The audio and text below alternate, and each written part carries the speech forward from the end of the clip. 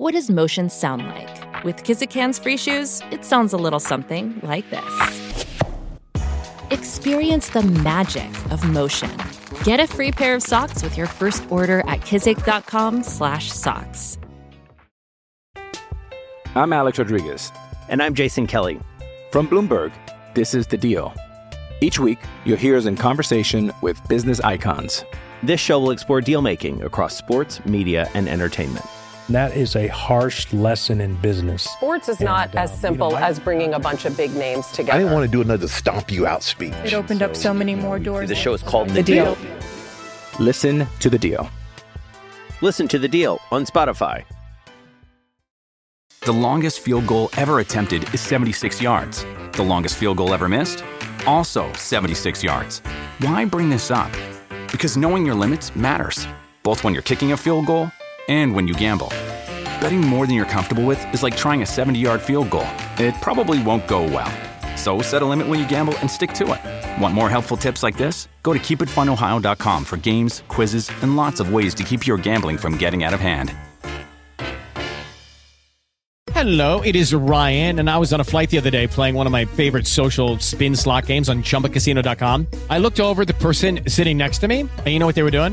They were also playing Chumba Casino. Coincidence? I think not. Everybody's loving having fun with it. Chumba Casino is home to hundreds of casino-style games that you can play for free anytime, anywhere, even at 30,000 feet. So sign up now at ChumbaCasino.com to claim your free welcome bonus. That's ChumbaCasino.com and live the Chumba life. No purchase necessary. VGW. Void where prohibited by law. See terms and conditions. 18+.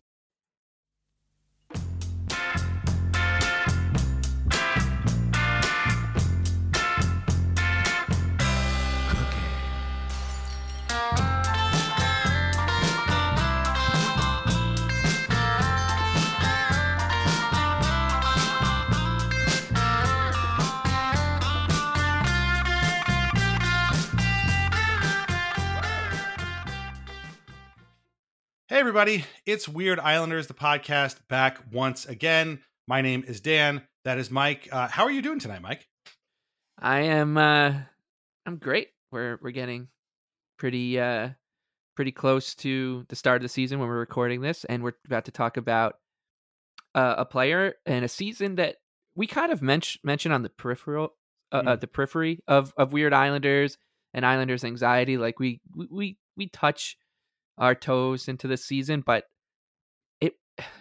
this is one of those seasons, one of those rosters, one of those teams where it kind of felt like the Islanders just didn't play in the NHL. Like they're just in their own kind of competition. And I think if you asked any other fans off the island how many Islanders they could name from this team,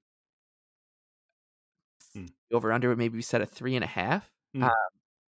Because a lot, like, this is a roster of Weird Islanders. I think if by we have a very exhaustive list on that we keep, and I think if we counted them up and went team by team, this one might have the most Weird Islanders. So this might be pound for pound the weirdest.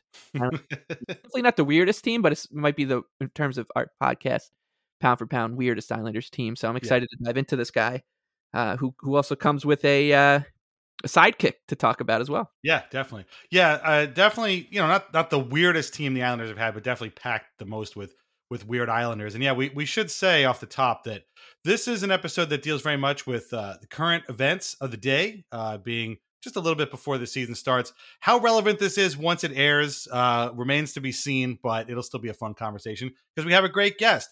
You know him as the founder of the Gotham Sports Network, the host of the New York Giants weekly podcast. You may know him from his Obstructed Views pod about the Islanders, or from Twitter, where he is the only NHL insider that matters and the only man to be trusted. His name is Ethan. Ethan, how are you tonight? I'm great. That was a fantastic introduction. And I already have many, many thoughts on some of the things that were just said leading up to my introduction. Well, I want to get to, because you're a big Giants fan. Obviously, yes. You're a Giants podcaster for a long time. You cover the Giants. I'm sure you have been asked this question and have answered this question before, but I'm just going to throw it to you right now. If you had to compare Giants quarterback Daniel Jones to an Islander, past or present, who's the first Islander that comes to mind when you think about Daniel Jones? Oh man, very unfortunately, and this is just like I've never thought about it in this context before, shockingly. My NFL comparison has always been Ryan Tannehill on the Miami Dolphins before he got traded to the Titans. Mm-hmm. I mean, gun to head without being able to think about it, Josh Bailey. You know, I was thinking that. Yeah. I mean, right? True. Like, you know, first round draft pick, high expectations, right? Never lived up to it. You hope he sort of gets to that point where you don't hate him anymore, where he's productive, or he's productive enough given the draft capital used on him. And then, you know, just slightly downhill for a few years until he's washed. So, yeah, I mean, gun to head, that's my quick answer. And he shows up in the playoffs too. Yes, he did win a playoff game. That is true. Yeah, very true. Yeah, point per game playoff performer Josh Bailey, as he's known. And one thing I did want to bring up about this player, who I will not name yet because I don't know when is the appropriate time to name him. I will let you know. Don't worry. Okay, but on this roster was Bruno Gervais, who, when I was, God, how old was I at this point? If we're I was 13 or 14, and I went to one of the Nassau Coliseum autograph signings where all the players sit in different sections and you go up and down, and I'm going with my dad, and I have many stories about this. So I'm a short king, and when I played hockey back in the day, I wore 55 for Jason Blake, and we had gone to an autograph signing the day after they had just lost like 7 or 8-1, and Jason Blake could not have been a bigger asshole if he tried. He was clearly in a bad mood and didn't want to be there. Sure. But the nicest guy that I spoke to who was on this roster, any guesses? Bruno Gervais. Actually, I already said it. But Bruno Gervais, who gave me his last piece of bubblegum, which I kept on my night table dresser for probably close to 3 to 4 years, just in case he ever became famous and I could say I still had a piece of Bruno Gervais bubblegum. So that's incredible. Yeah. Very, very, very weird roster, just top to bottom looking at it. Yeah. And man, I might have been at that same thing because I used to go every year. The one that me and my friends did this. We printed out a picture of Bruno Gervais from his junior days with Akadi Bathurst, and he was very surprised that we found that picture. He I tapped God, it might have been like Brendan Witt. I don't know who he tapped on the shoulder. It was like, look at this picture of me, and whoever it was just like, it's cool, Bruno. Like totally disinterested. And he signed it, and it's probably still hanging up in my childhood room in my parents' house. But there you go. Yeah, Chef Bruno, man, he was always amazing. Yeah. He's a guy who unfortunately won't ever get an episode of this show because he played too many games. Yeah. But well, when we talk about weird Islanders, like he's got to be high on the list, right? Yep. Yeah, when we do cult heroes, the next iteration of this. There you go. Bruno will bring Ethan back to do the Bruno episode. Perfect. Oh, absolutely. We'll set it up in one of those test kitchens. Well, you got to get the chef, the whole chef kind of thing going. But definitely, because he's a man whose Islanders tenure is definitely worth exploring. But we're here to talk about one of his teammates on that very strange 2007-2008 team, and then a little bit the following season too. And we got a lot to get to. So, Ethan, will you please reveal the subject of tonight's episode of Weird Islanders, the podcast? The Weird Islander of this episode is Mike Comrie. I mean, you if you're listening to this, you know Mike Comrie, you know where we're going with this. Yes. Before we get too far into this, because we are going to talk a lot about him and his eventual wife/ex-wife.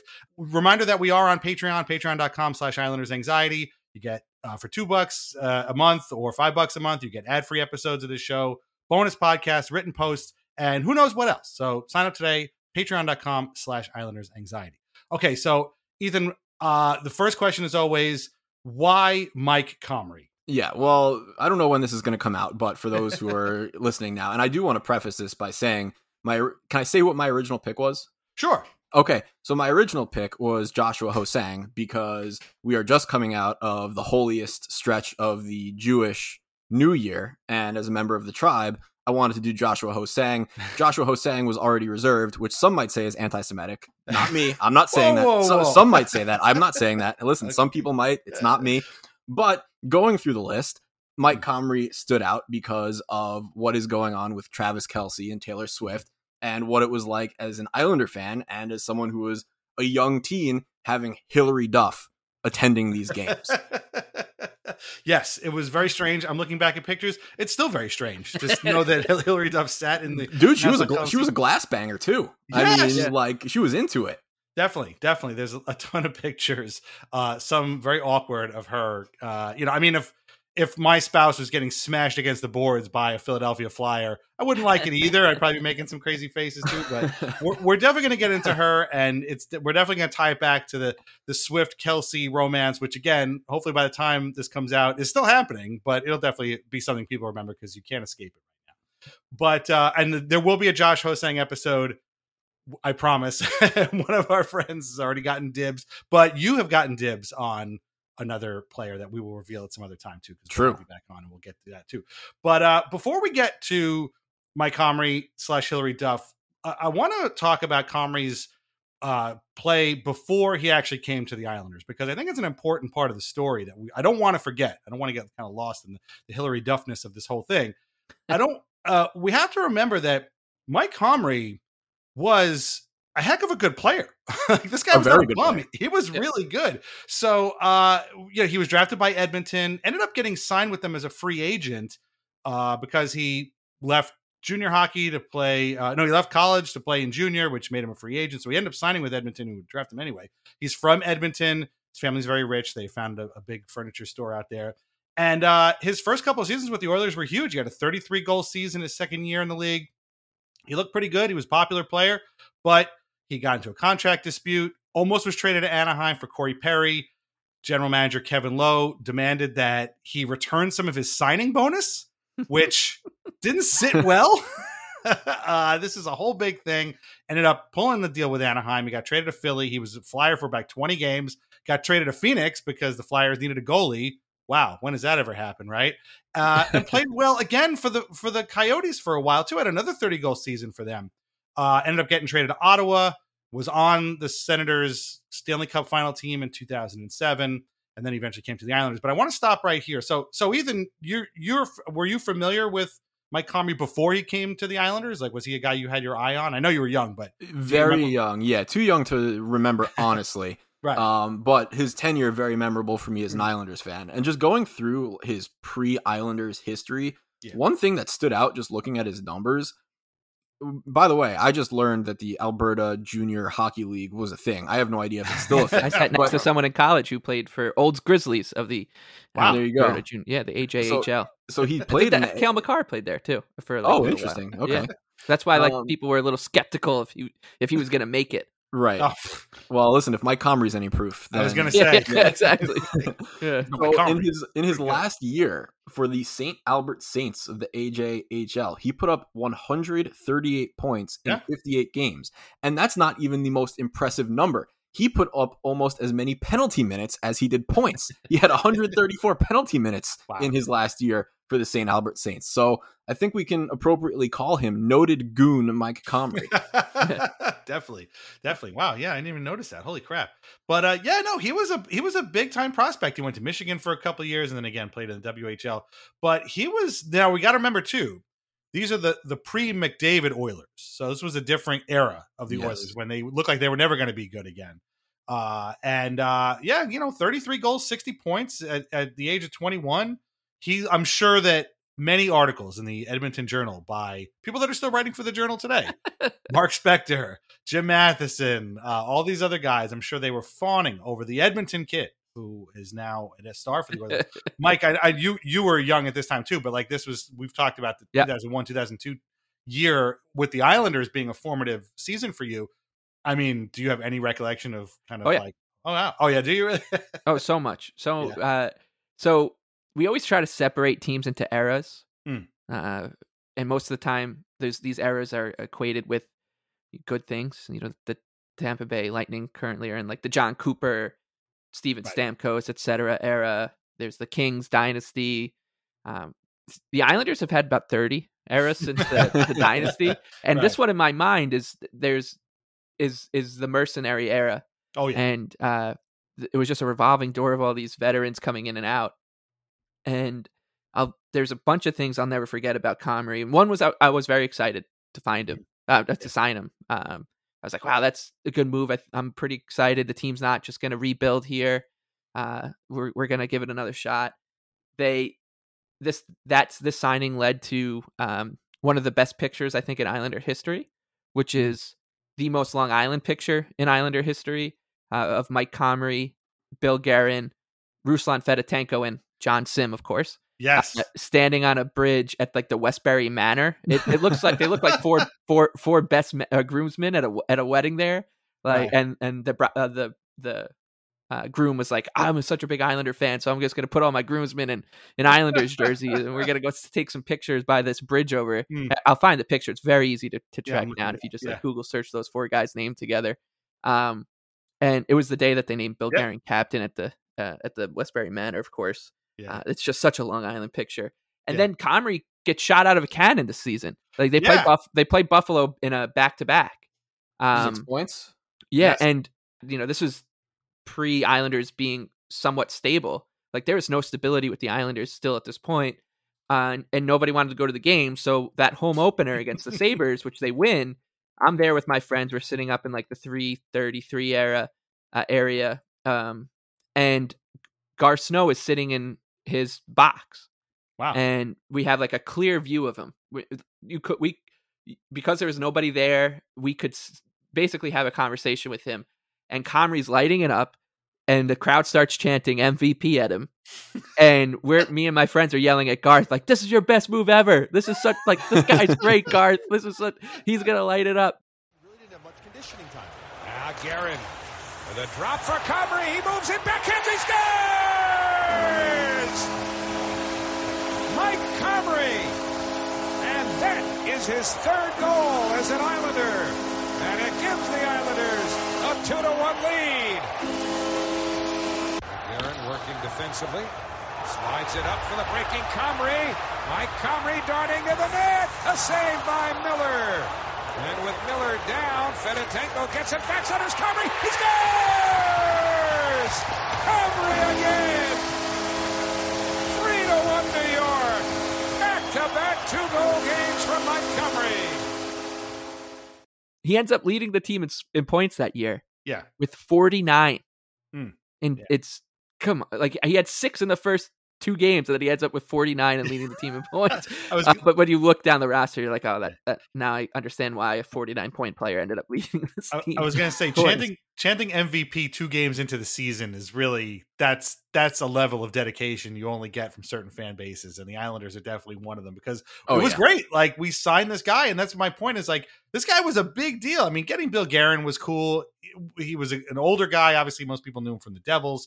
Fedotenko was kind of cool. John Sim was John Sim, whatever. So like this season coming after the 2006-2007 season, of course, the famous Ryan Smith era we've talked about, for the Ryan Smith era that ended lasted 15 the games. Ryan Smith era. The Wade Dublowitz era too, if you will. Half of those guys left. Blake, was an asshole to Ethan at a signing and then just left. He had to get the hell out of here. Smith left, obviously. A bunch of other guys left. They had to get a bunch of guys in, and they did pretty well, at least we thought. But, that team didn't really work out. So after the signing, and now he is with the Islanders. Ethan, what do you remember from Mike Comrie, New York Islander? Again, as Mike said, he led the team in scoring with 49 points, which is a pretty pathetic number to lead a team with scoring in. But, still 21 goals, 28 assists. That's not a bad year. It's 76 games. That's not a bad year. So I remember him pretty vividly, kind of being a real catalyst for the offense. I mean, oh, absolutely, yeah. And I mean, that team had, some of like my childhood favorites. I mean, Trent Hunter, Miroslav Shatan. Yes. Like this was, for young Ethan, this was what I would have considered a fun team, or like a more fun team. And to add Mike Comrie to that was tremendous. I mean, it was a good time. It was a lot of fun. Yeah, and they had some rock star defensemen too. Like when they signed Big Andy Sutton, I was like, "Good God, you want to play against a defense with Andy Sutton and Brendan Witt on the back end? Young Kylak Poso, young Franz, this. There was and DiPietro. Like you'd expected a good season from him. My personal favorite, Richard Park. Yeah, Richard Park. Yes. Coming off of that performance in the last regular season game the year before, and then he was pretty good, like yeah, in the next season as well. But yeah, this season just ended up kind of touching every little bit of like the fan roller coaster, because they started out pretty well, like 3-1. I remember them beating the Rangers early on in the season as well. I think maybe their third or fourth game, and the guys that they'd brought in, Comrie especially, were playing well. Shatan was all right. They were doing, like, DiPietro had. We can probably get to Rick's season in a little bit, but like he started really well, and then he played 63 games that year. Yeah, which for Rick is like 1 million. Might as well be, right? So full season. Yeah, as far as he's concerned. And it was this weird kind of like, are we handing the keys to this team to a new era here? Because guys like Chris, like, and I'm saying they've been around, like they were around for one season, but we felt very endeared to guys like Chris Simon and Witt and Sillinger, and they start battling injuries, and all of a sudden, usually when you're handing the keys from one core to the other, it's the Oposo core to the Brock Nelson Anders Lee core. It's not Mike Sillinger and Richard Park and Andy Hilbert handing the keys to Mike Comrie and Joseph Vasicek. Like it was such a weird thing, because none of these guys were homegrown, none of them. And over 3 or 4 seasons, the Islanders Chris Campoli, Bergenheim, who was like in and out, and Gervais, Como, like who was coming into his own at this time. Like the Islanders just had no homegrown guy. So the Islanders are known now for having the same identity since since Tavares left. I love that stability, because at this time our identity was the celebrity girlfriend of Mike Conley. That's what we were known for, and like this revolving door of veterans coming in, being like, how the hell did I end up here, and then leaving. Right. And then, of course, the second and final year of the Ted Nolan era. Yes. Again, another guy. 50 eras of the Islanders. Yeah.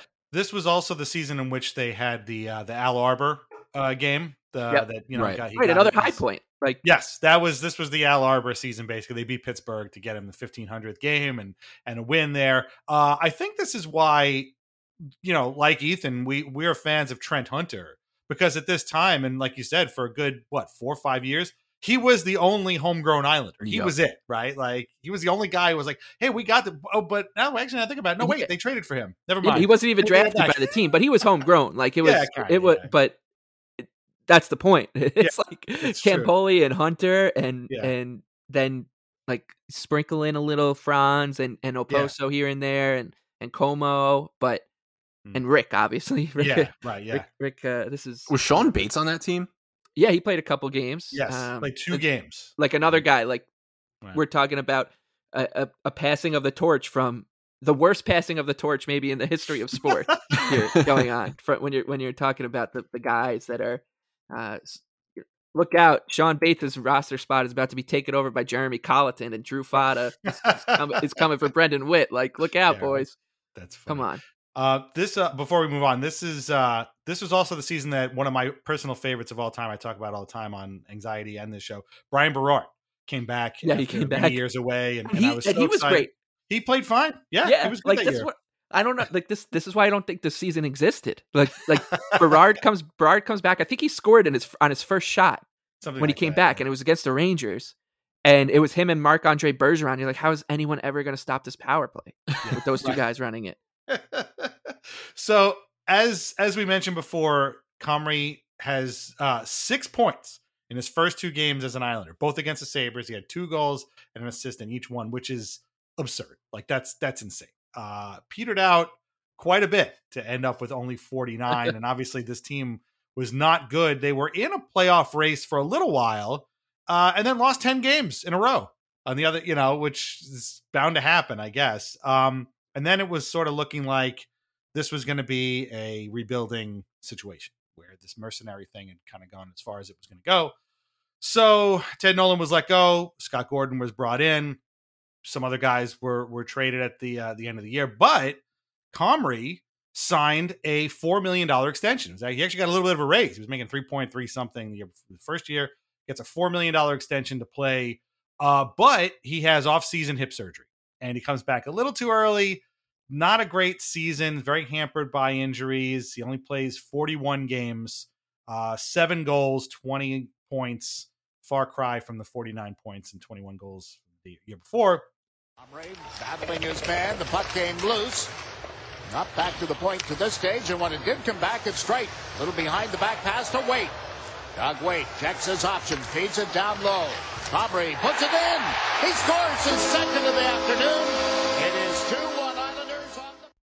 And eventually gets traded to Ottawa in a important deal, traded back to Ottawa. But I don't want to get too far there because we're missing out on the big reason that we're here, which is why Ethan picked Mike Comrie. So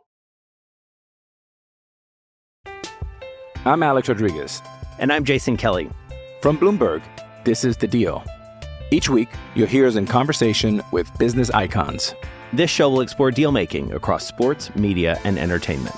That is a harsh lesson in business. Sports is not as simple as bringing a bunch of big names together. I didn't want to do another stomp you out speech. It opened up so many more doors. The show is called The Deal.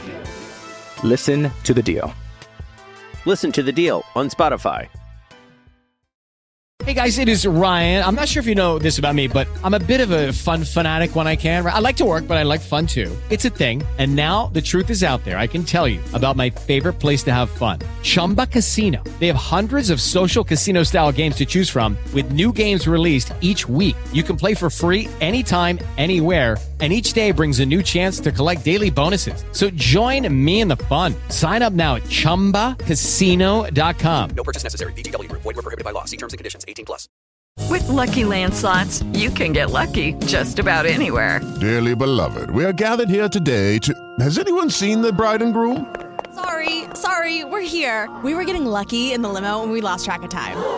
No, Lucky Land Casino, with cash prizes that add up quicker than a guest registry. In that case, I pronounce you lucky. Play for free at LuckyLandSlots.com. Daily bonuses are waiting. No purchase necessary. Void where prohibited by law. 18+. Terms and conditions apply. See website for details. Hello, it is Ryan, and I was on a flight the other day playing one of my favorite social spin slot games on ChumbaCasino.com. I looked over at the person sitting next to me, and you know what they were doing? They were also playing Chumba Casino. Coincidence? I think not. Everybody's loving having fun with it. Chumba Casino is home to hundreds of casino-style games that you can play for free anytime, anywhere, even at 30,000 feet. So sign up now at ChumbaCasino.com to claim your free welcome bonus. That's ChumbaCasino.com and live the Chumba life. No purchase necessary. VGW. Void where prohibited by law. See terms and conditions. 18+. In 2007, I guess probably around the time that he became an Islander, Mike Comrie started dating actress Hilary Duff. Now, Hilary Duff at the time was most famous for playing Lizzie McGuire.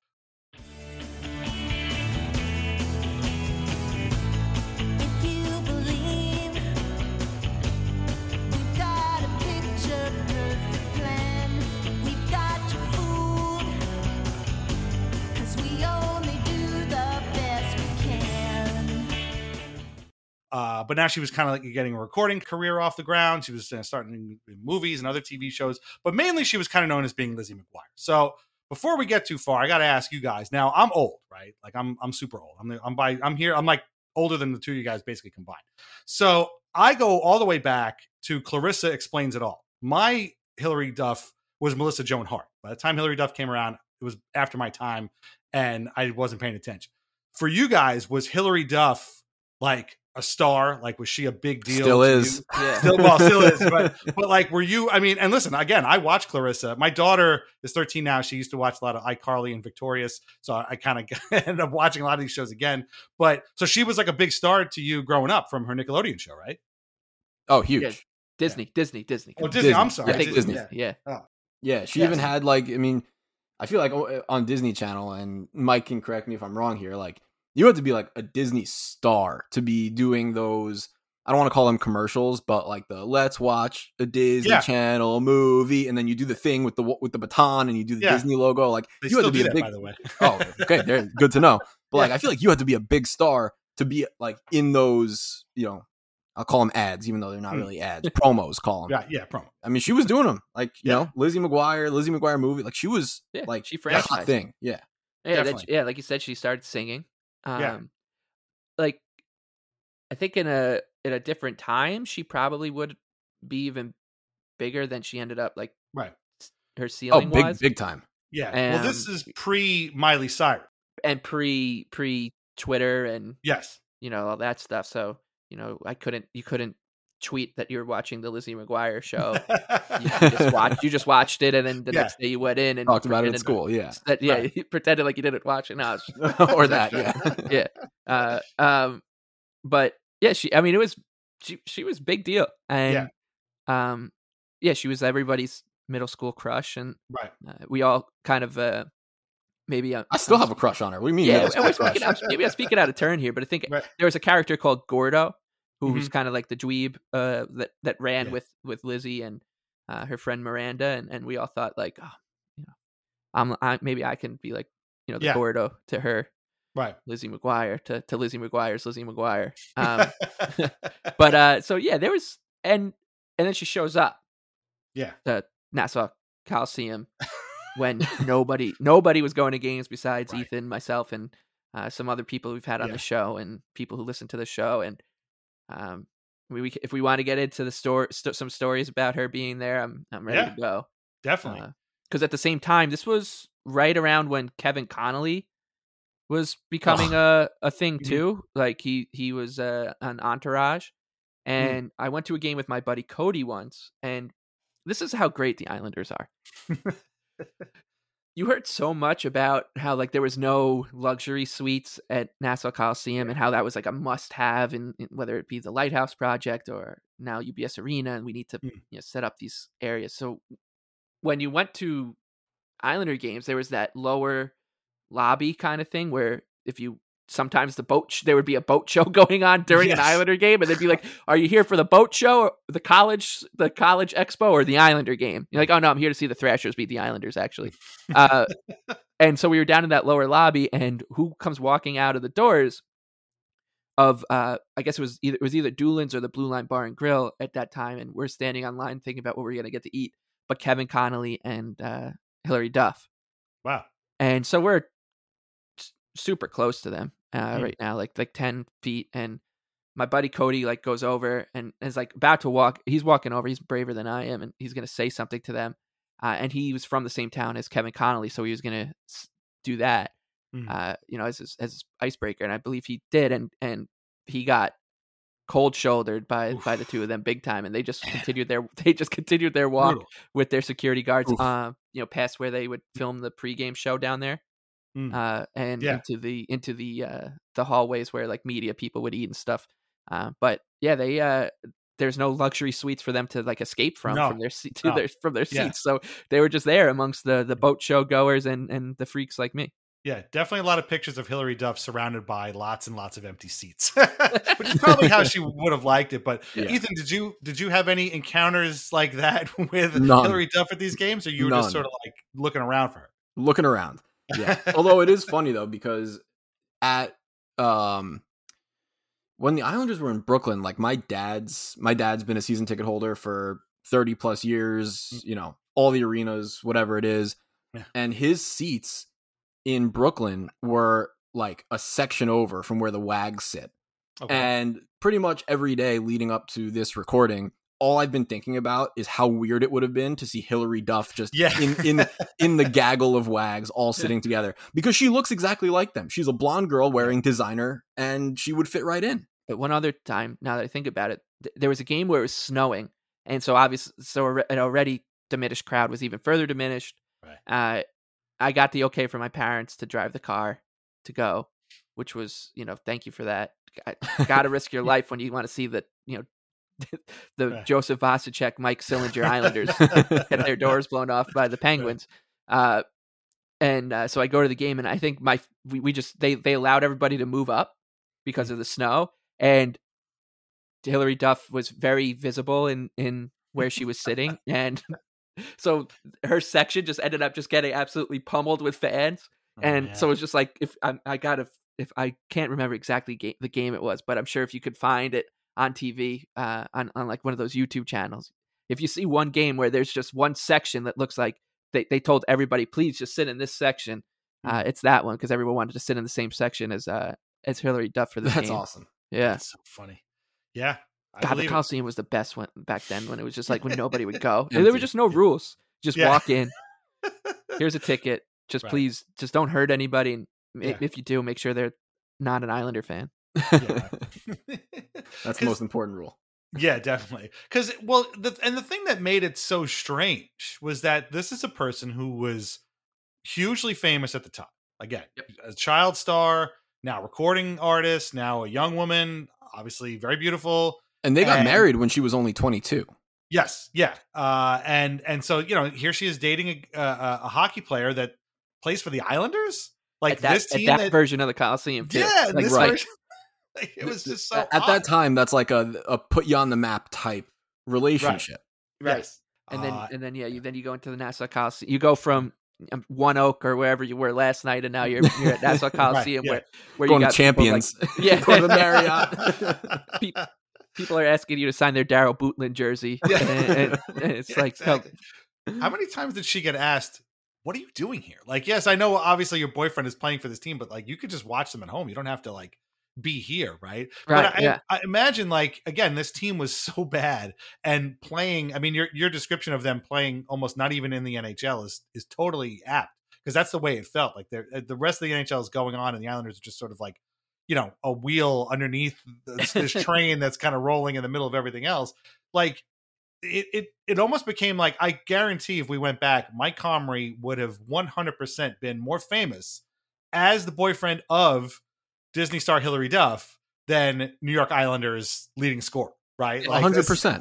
Yeah, exactly. Without a doubt. Yeah. Like everyone's making these jokes now. Like, I don't know if you've seen the TikTok trends. I'm hip, I'm cool, I'm on TikTok. It's like all these significant others, female, just secretly recording their boyfriends going, "Oh, babe, it's so cool that Taylor Swift really just helped put Travis Kelce on the map." And just watching the boyfriends just lose their mind. Like, what are you talking about? Yeah. Exactly. But that would have been absolutely the case if that relationship were to happen today between Mike Comrie and Hilary Duff. For sure. Absolutely. Oh God. And I wish now, thinking back like this, that we had this.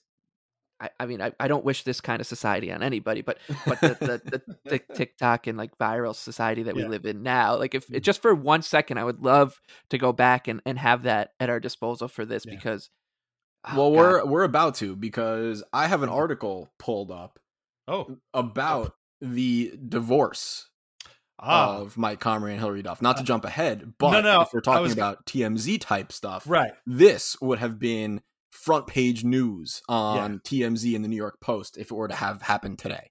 Definitely. I was going to say, this is the beginning of the blog era, because in doing research, I found a lot of Puck Daddy articles and stuff like that. So like, this was that era. We had gone from sort of Tumblr to the blogs, getting posted every day. And then the next step would be social media. But yeah, TMZ, as I wrote in our notes here, it's never good when you're on TMZ. And Mike found himself there, and that's worse than playing for the Islanders in 2007, 2008, and looking what I'm seeing.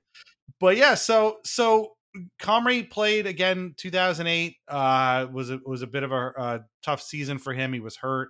He ends up getting traded at the deadline, or near the deadline, back to Ottawa, and it was with Campoli for a first-round pick that somehow, some way, ended up in the possession of the Anaheim Ducks, who took with that pick one Kyle Palmieri, Smithtown native, who now plays for the Islanders. So how about that? So funny how there's multiple traded picks or like Kyle Palmieri related things that have just come full circle to him not being on the island.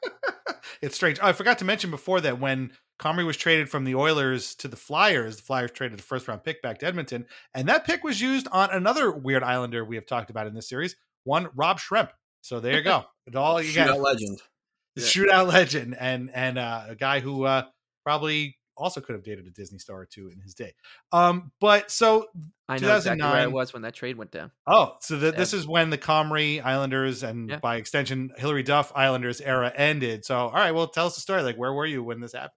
So this was my freshman year of college, 2008, 2009, and I was online with one of my roommates, or soon to be roommates for my next year, who I think I've said before was Chris Drury's brother-in-law. And so we're just sitting there like perusing tsn.ca, and like I'm just refreshing it. I'm like, oh God, the Islanders made a trade. They traded Mike Comrie to the Senators, and Chris Campoli and Comrie to the Senators. And he just looked at me. He's like, "Dude, Comrie's sick, right?" And I was like, "Well."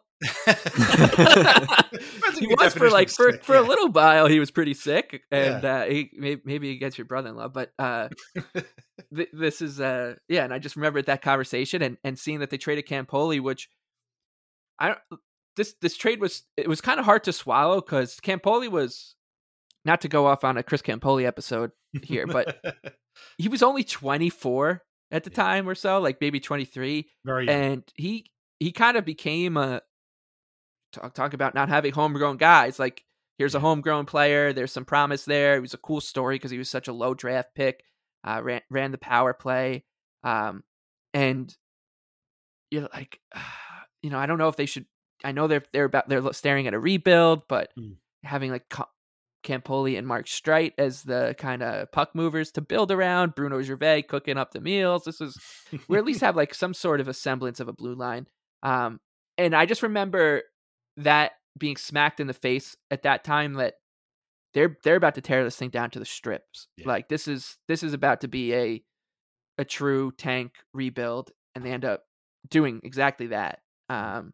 Where the Islanders are at now, and last season and the season before that, people are talking about going full rebuild, and I just remember, and I still kind of shirk back to this moment when they traded Campoli and Comrie and this deadline. Guerin ends up getting traded, which was fine. Like there are some other moves at the time that you're like, this is going. We know where we're heading here. Just that hopelessness of thinking, not only does the rest of this year not matter, but next year doesn't really matter. And like the year after that, we won't be good. And the year after that, we probably won't be good. It just kind of coming to grips with all that because Chris Campoli and Mike Comrie got traded. And of course, we got to tip our cap and say, poor Dean McAmmond. Like, yikes. Talking about the throw in. Yeah, that was not good. But Ethan, do you remember what your thoughts were at the time of this trade? I mean, you spent a lot of time watching Comrie play. Were you more upset at the Islanders losing Comrie and like kind of initiating a rebuild, like Mike said, or were you more upset that Hillary Duff wasn't going to be at Nassau Coliseum anymore? Definitely more upset about Hillary Duff. No, I think I had like the same realization as Mike. Like, okay, like this is it. Like I had known pretty much. I'm born 1993. I had known no good hockey my entire life, and you start off his tenure super hot, and you think, oh, this could be something, and I'm young and naive, and it turned out to be very, very wrong. And it's just, all right, I guess this is going to be my fandom as an Islander fan, just constantly bad teams, constantly rebuilding, just total darkness. Coming to grips with that was, again, like, because we had some middling success a couple seasons before this, with the Dublowitz miracle, and then the 3 seasons going into the lockout. Of course, we made it all the way to the first round 3 times in a row. So like one of those series was good. Yeah, exactly. Like you kind of got teased a little bit, and you, Dad, you talked about my formidable, the year that really brought me into the island was that 2001-02 team, and this is not that far removed from that. It's only like 7 or 8 years. So going from that high, which wasn't even really high when you look at it in terms of like rational hockey fans, to this, and being like, I'm going to have to sit through another decade, because that's all, I was 3 in 93. So I didn't really know any good teams. I'm going to have to sit through another decade where they just don't make the playoffs. And pretty much trading Comrie was the thing that did it, but just knowing that they're tearing this thing so down to the studs. And it ended up with them, of course, drafting first in the next draft, but whatever.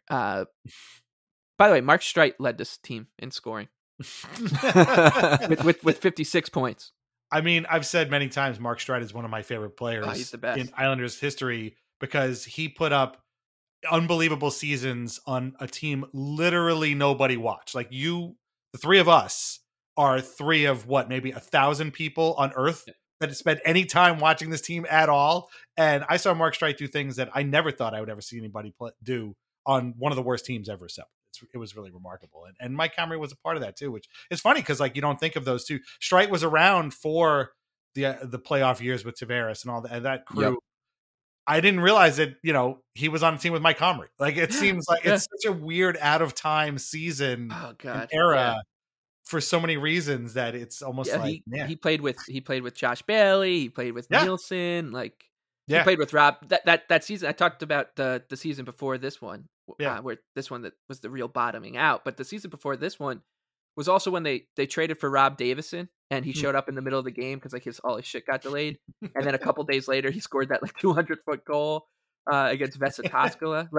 That season, just at least there was some carnivalness to it. This one, it was just this team was just like a husk of a team. Yeah, they definitely played. This team definitely existed in the NHL because they were so bad that season, and it was like I said, it was my freshman year of college. So like I would like watch the streams on my computer and just watch poor like Josh Bailey get absolutely pantsed, and Scott Gordon's go-go system with these players. It was just such a very mess, strange. And the goaltending was Joey McDonald and Jan Denis. This is like a whole team of weird Islanders. But so that trade brought the era of Mike Comrie and Hillary Duff and the Islanders to a close.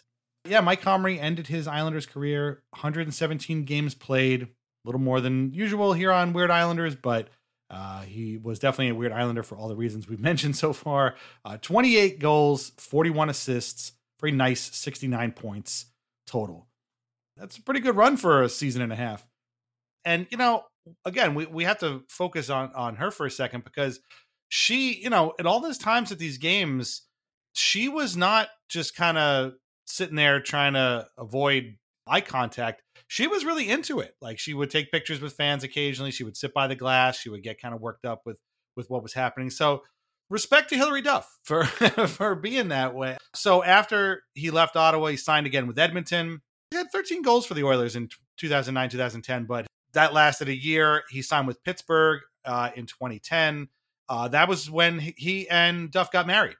They had a son in 2012. He retired back in 2012, having played poorly. His time with Pittsburgh only lasted 21 games. He only scored 1 goal. He did, however, score in the preseason in the first ever goal inside Consol Energy Center. So there's a fun fact for you.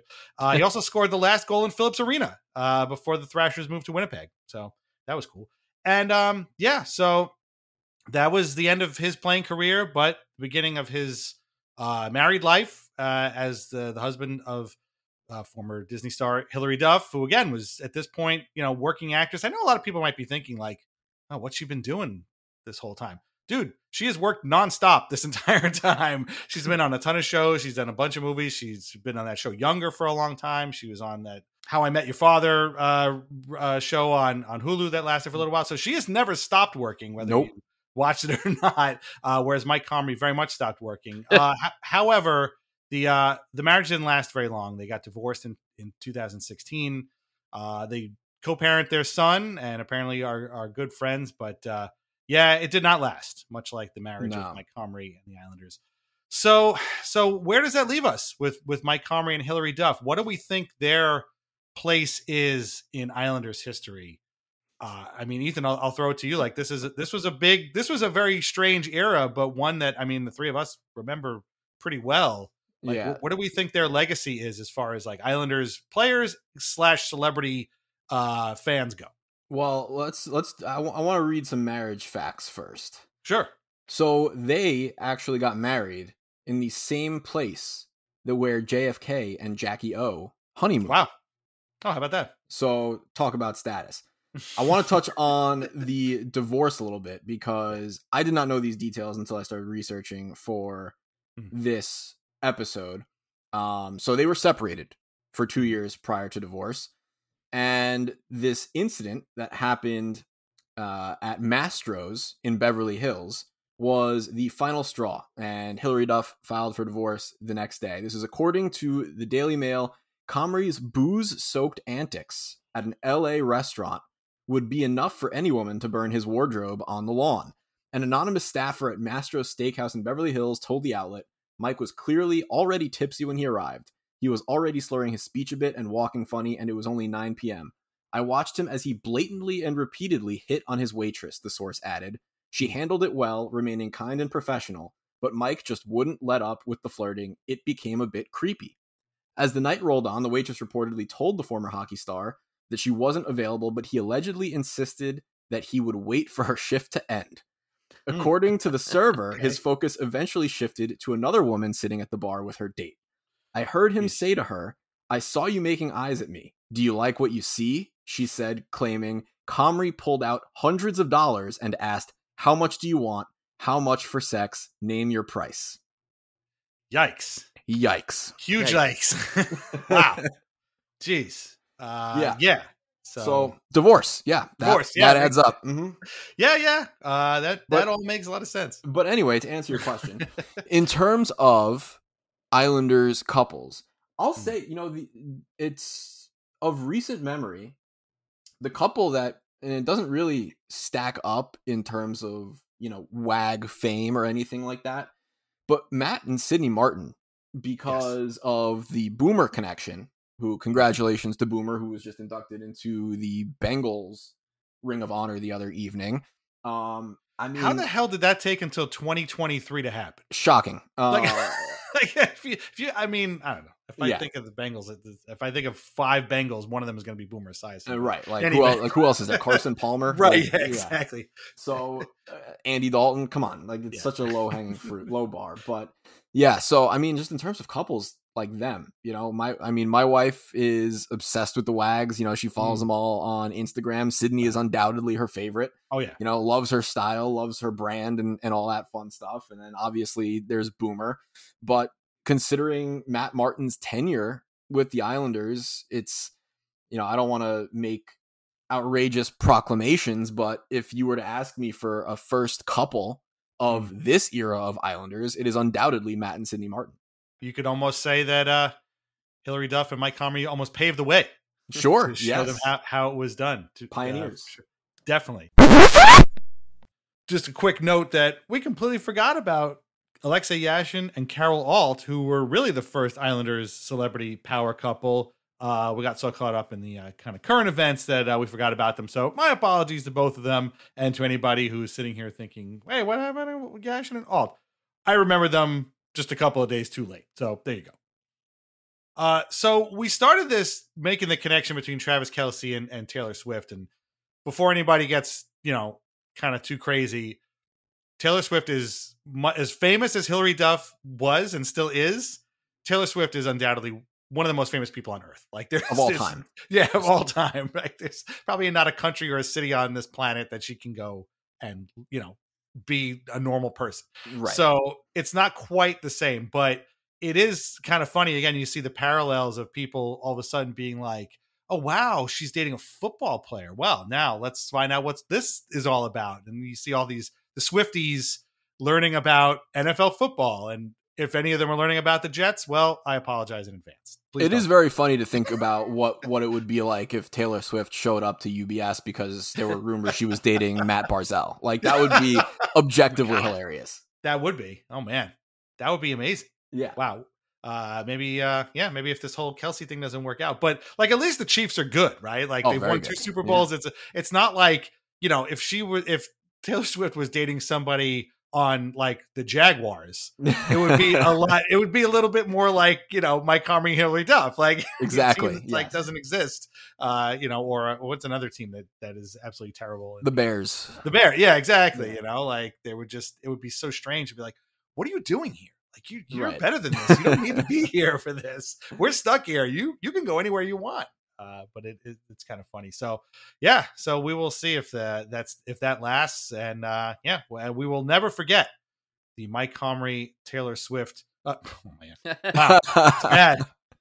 Although I will say I did find out. I would normally cut that out, but I'm going to leave it in because I found out. I was like, how old is Hillary Duff? She's only 37. She's not right, not old at all. And Taylor Swift is 33. I did not think that they were, because Hillary Duff has been famous for so much longer. Felt like she was a little bit older than 11, 12. Yeah. Yeah. But I never would have thought that they were that close in age, but there you go. But this has been a ton of fun, Ethan. I hope you've had a great time. Amazing time. I hope that we have taken your mind off of the Giants for at least a little while. Yes. It has not been easy. Although as I'm watching my TV behind me with a Thursday night football blowout, just bang up job from the NFL once again with their scheduling. They're almost all. It's either they're a blowout or it ends like 6-5-3, right? Yeah, with a safety. Just awful football, but terrible. Yes, terrible. Yeah. Job well done. Very fun episode. Appreciate you guys having me. No problem. And hopefully I'll be on again one day soon.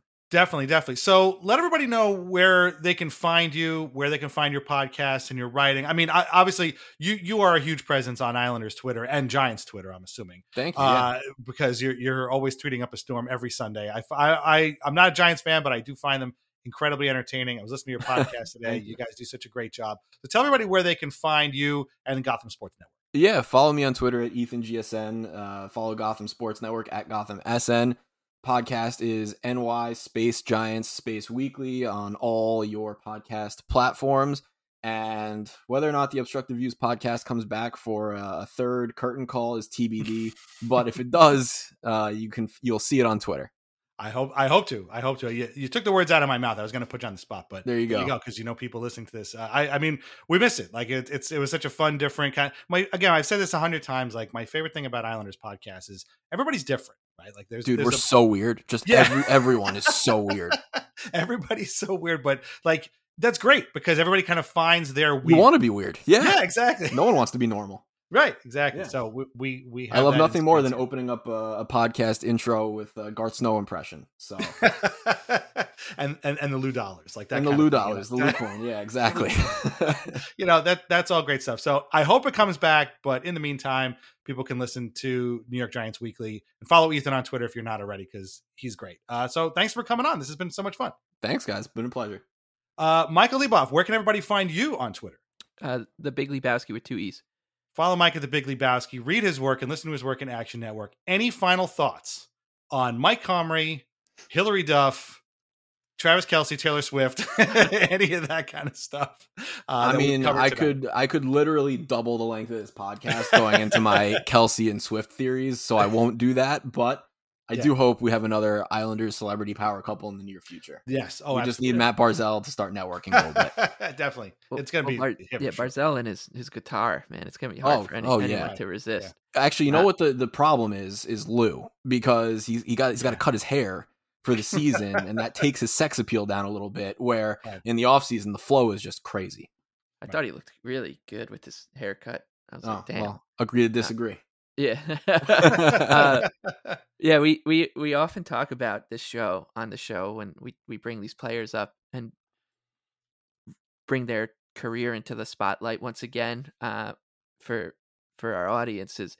What do they think that their Islander legacy is? What does Cliff Ronning remember about his time as on the Islanders and stuff like that? And I'd really love to know what that this entire kind of core, I guess, would think about Mike Comrie's time on the island, because a penny for like Jesse Yoensu's thoughts or something. Like, do you remember that guy Mike Comrie? Like, he'll be like, yeah, he dated that famous lady who just would go to the games and watch the games, and that's what people would talk about. And at the same time, I'd love to talk to Hillary Duff and just find out, what do you remember about Nassau Coliseum in the late aughts? Like, it's true. What could you, if we just dropped you in that Nassau Coliseum parking lot, wind whipping, cold February day, could you like recreate how to get back to the seats that you would sit in? What would happen to you on the way to your seats? What did it smell like? I almost said Taylor Swift. You think Hillary Duff ever got a shopping cart pretzel in the Nassau Coliseum parking lot? Did you ever get a shopping cart pretzel? Like what like these kind of things? Because I feel like a lot of times celebrities, like, you have to talk to them and like, oh, well, like my favorite thing is like a dive bar. Like, I'm a dive bar kind of person. Like, no, you're not. Like, but like, if you really are Hillary Duff, like, you would see the beauty in Nassau Coliseum, and I would love to hear her be like, man, what was your favorite bar stool at Champions? Like, that place rocked. Like, like that place was the best. The character in it. So yeah, that is you might there's a lot to unpack with this guy, but especially in the beginning of a season, you're just trying to sell yourself on hope. And for those 2 games, man, he was the MVP. So we'll always have that. So thank you to Mike Comrie for giving us a very strange chapter. Spicing it up. Yeah, Definitely. very strange chapter in Islanders lore when we definitely needed it. Oh yeah, because for man, sure. what else would we be talking about with these teams if Hillary Duff didn't show up? Yeah, no, that's true. Without them, yeah, these teams would have been think about what those teams were, but without them, imagine them only worse, basically, and even less interesting. So yeah, that's true. Thank you, Mike Comrie. Thank you, Hillary Duff. Thank you, Ethan, for coming on. Check out Gotham Sports Network as soon as you can. Thank you, Mike. Sign up at patreon.com/IslandersAnxiety for ad-free episodes and bonus content. Follow us on Twitter at IslesAnxietyPod. Leave us a review on Apple Podcasts. Our theme song is Knuckles by Bjorn Falk. Listen to more of his music on Bandcamp and Spotify. Read Lighthouse Hockey. Shop Vintage Ice Hockey. Try wines from the Pinot Project.